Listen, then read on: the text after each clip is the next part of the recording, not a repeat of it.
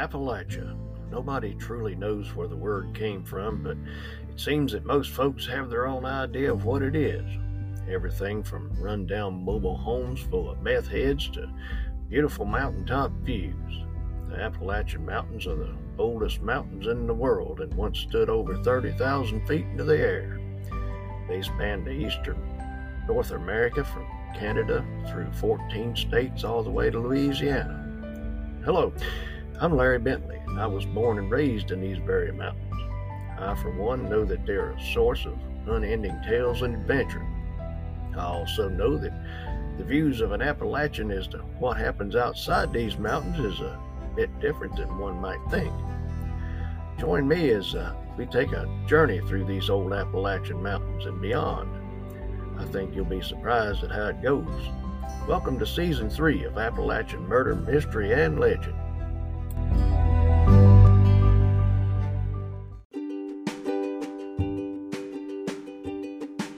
Friends, I hope you're doing good today. Thank you so much for listening and for being patient this week. I finally got over that tinge in my hand, so now I can get back to concentrating on telling stories.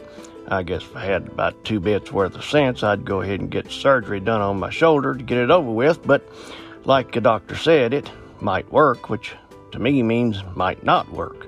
So I think I'll put it off a little bit longer. What do you think? Anyway, there are a few things in life that shock me anymore.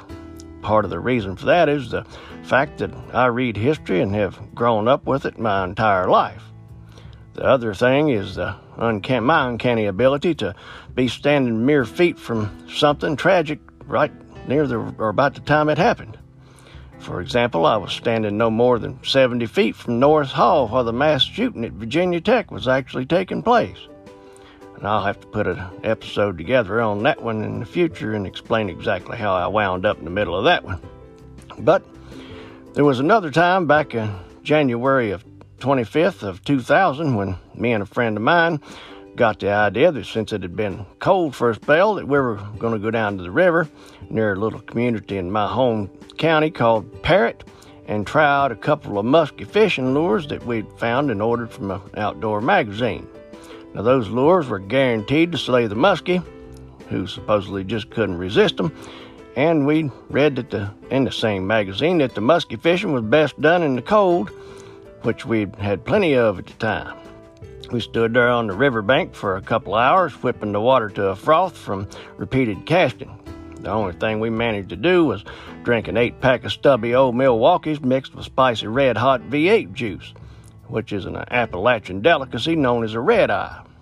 Once we remembered that we had to go to work the next day, we figured that we'd better head on in and figure out why we didn't get so much as a nibble on those muskie-slaying crankbaits.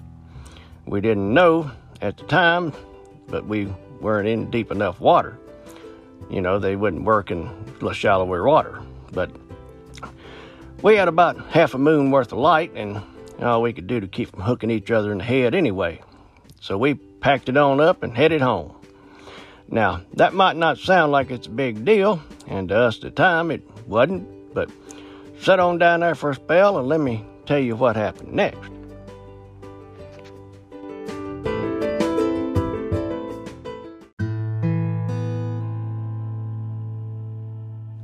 Tara Rose Muncie was born on February 2nd of 1983. She lived in Radford, Virginia, which is right up the river from where we tested out our muskie lures.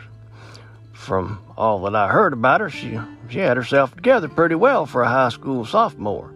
She'd been dating a young man named Nick, and there's no need to put his last name out there at this point, and we'll leave it at that. But anyway, Nick was in the Navy and was stationed in Illinois at the time. Probably up at Great Lakes, if I had to guess.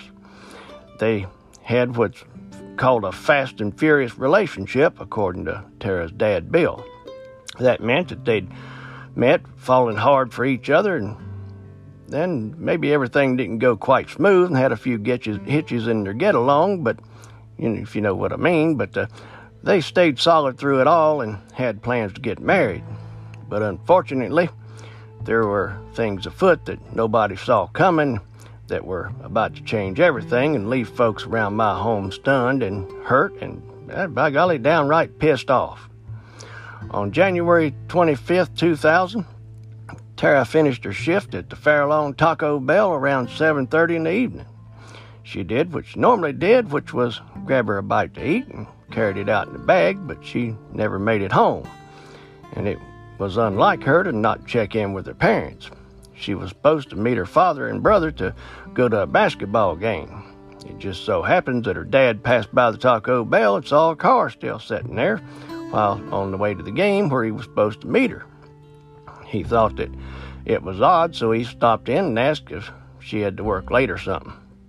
He was thinking at that point that he hated that she would miss the ball game. After they told him that she had clocked out about 30 minutes earlier, he started getting a little bit worried. And after worrying for a spell, Tara's mom and dad both called the police, but the police didn't take him seriously at first.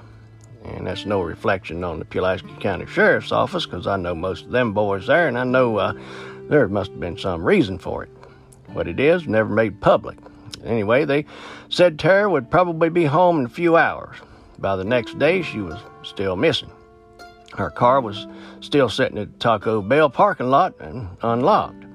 Tara's work hat and food she took with her were laying on the front seat, but her keys and purse were missing. And that wasn't the first time somebody in that area had gone missing. Back in 1980, university student Gina Renee Hall went missing. And that's another episode I need to get to because it's taken more twists and turns than most people know about. My very own cousin was an investigator on that case. As with all cases, the rumor mill started cranking out a belief that Tara had run away to be with her boyfriend Nick over in Illinois. I remember swinging by my dad's house after work the next day for a cup of his famous percolated coffee and watching that story on the news. It looked to me like the rumor mill didn't just make it up out of nowhere, just pull it out of thin air, you know. The police, in fact, thought that it was a real possibility that Tara had went to Illinois to be with Nick. They acted pretty confident, I guess, that they were going to find her there. But when the police spoke to Nick, he said that he hadn't even heard from her in a few days. And the police also spoke to his commanding officer, and he said that he'd been on the base the whole time. And that's the way it is when you're training. They pretty much ride you around like a swayback nag, so they know exactly where you are the next time they're ready to deal out more chastisement. Something else interested the police. One of Tara's co-workers told them that Tara had worked the drive-thru the day that she disappeared and had gotten into an argument with two males. The police found out right after that there was no way to see the argument or where Tara had went after she got off because Taco Bell didn't have any video cameras. And I remember that raising a big stink in the news too. And needless to say, they got video cameras now. By the next day, hundreds of searchers came out in the freezing cold, and by now it was snowing, to look for her. I remember having a job where I traveled around the backwoods a whole lot, so I was keeping my eyes peeled too. Days soon turned into weeks, and that was until February 10th when some folks, I never got a clear information as to exactly who, found a body in a 70-foot ravine just 7 miles from Tara's house. That would be the very ravine right above the spot where we'd tried out our musky lures on the very night Tara went missing. Now, the body was soon identified as Tara. It wasn't very hard to do because she had her ID in her back pocket. She was found naked from the waist up. She had been shot 3 times, and she had injuries consistent with being thrown down a ravine after she had been murdered.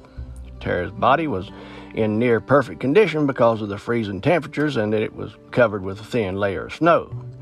The crime scene was tough to search because the upper part of the ravine was an illegal dump site where people, throw out things like broken TVs, old stoves, refrigerators, and stuff like that. Eventually, the police did find a .22 caliber shell casing. Tara's keys and a cigarette was found. The filter on the cigarette had been torn off, and off the cigarette butt, which was a very interesting find. Now, Tara's shirt was also found. On the front of it was an imprint of an athletic shoe. So somebody had actually planted their foot square right in the middle of Tara's chest at one point. So Tara's autopsy was performed in Roanoke at what we call the big coroner's office. There's nothing odd about that because that office was the most modern and up-to-date lab in Southwest Virginia and still is today and is still used today. The results showed that Tara had been shot once in the chest and twice in the face, all at close range. Tara had blood under her fingernails, showing that she had fought with her killer. A rape kit was performed, which came back negative, but there was semen found on Tara's body, which was taken for DNA testing. The shell casing was also tested. The gun that fired it had very unique markings on it, or left very unique markings on it. So the forensic scientists found that the gun was either a Revolution Marlin or a Sears gun, which was also made by Marlin at the time.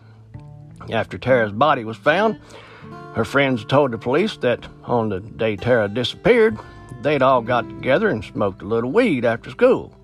Now, there's nothing odd about that so far. Well, that was until they said that an older man named Jeff Thomas had been there and he'd been the one that supplied the weed. Now, Jeff was a piece of work. He was about like a train running around looking for a place to happen and have a wreck. He knew Tara because she babysat his 6-year-old daughter, and Jeff was none other than one of the boyfriends of Nick's mother. Now, Jeff was 30 years old, unemployed, and lived in and out of another girlfriend's basement, and he liked to hang out with young teenagers, particularly girls. The scumbag also had a criminal history. He had spent 2 years in prison for attacking a neighbor with a baseball bat, which apparently didn't do him a bit of good. The police immediately dragged him in to answer a few questions. The deviant said that he had an alibi for the night that Tara was murdered. He'd been over to his good friend Kevin Williams' house.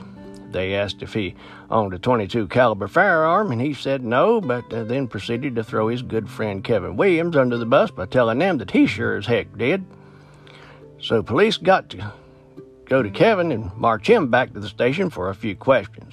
Then they escorted him back over to his house, hoping to have a look at that .22 in question.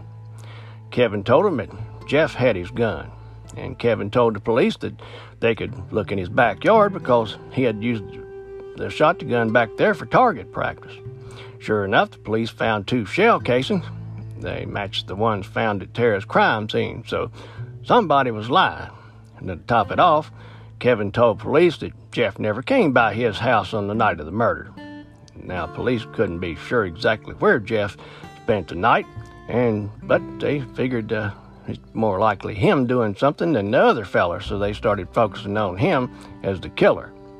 That's about the time a witness named Barbara came forward, and I'll hold her on to her last name because the poor woman caught enough hell through the years for trying to help somebody that just couldn't be helped. Now, Barbara got pulled over for a traffic violation. If I remember right, it was for performing what's known around the area as a West Virginia rolling stop. Yes, she didn't come to a complete stop. Barbara might have had just a pinch of weed in a baggie sitting on her console, too.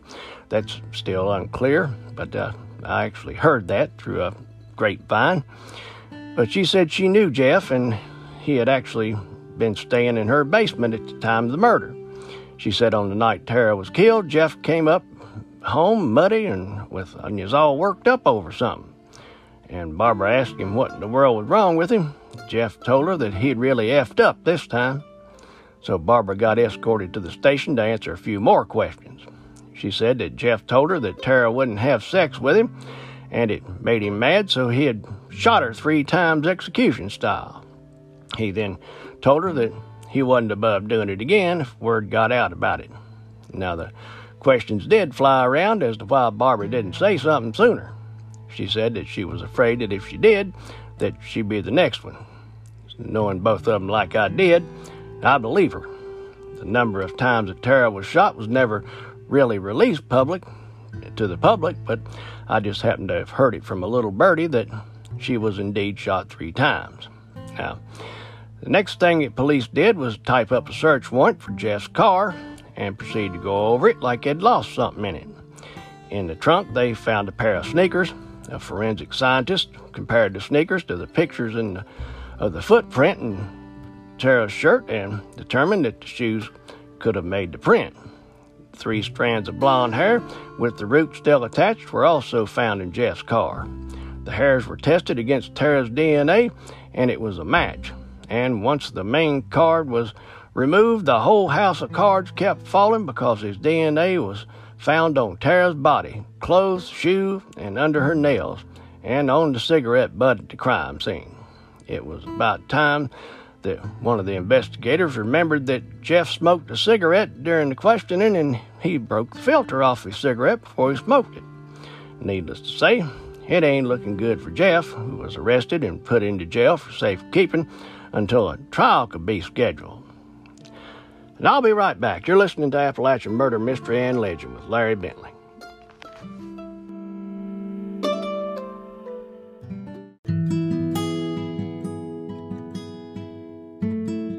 Folks, what exactly happened based on the evidence was presented by the prosecutors and police.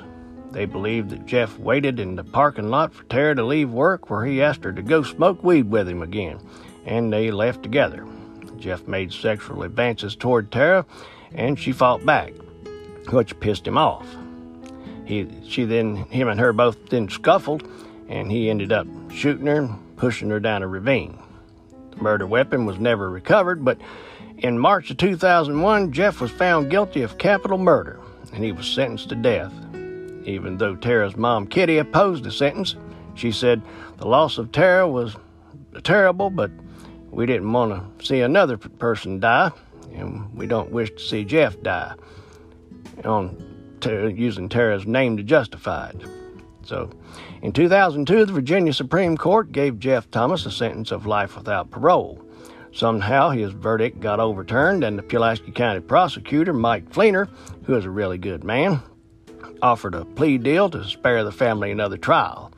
Jeff Thomas pounced all over it, agreeing to a life sentence without the possibility of parole, and that was good enough for Tara's mom and dad. Bill and Kitty, who'd been divorced at the time of Tara's passing, were remarried after the tragedy. Sometimes something like that makes folks rethink everything in their lives, and maybe their differences ain't much different after all. Unfortunately, Kitty passed away on June 21st, 2006, after a long, brave battle with cancer. God bless her. The piece of dog squeeze, named Jeff Thomas, didn't have much going for him to begin with, and wasn't doing anything to help himself whatsoever. He spent time losing jobs and hanging out with teenagers. Tara caught his eye just because she was nice to him and had babysat his daughter. Jeff tried to take advantage of her, and she lost her life because she just simply said no and fought for her life. I myself feel just awful for Tara's family, and Jeff deserves every second of the life without parole that he's made for himself. He currently sits in the Keene Mountain Correctional Facility eating bologna sandwiches and staring out the bar-covered windows waiting for his end to come, and by golly, it'll be coming there. He won't be going anywhere. Hope you got something out of our story today. It's another one that had to be told. If you have, please rate and review the podcast. Please join us on Facebook group Appalachian Murder, Mystery, and Legend Podcast, where we can discuss everything Appalachian or whatever else you'd like to talk about. And I'll be back real soon with another Appalachian Murder, Mystery, or Legend, and I'll see you then.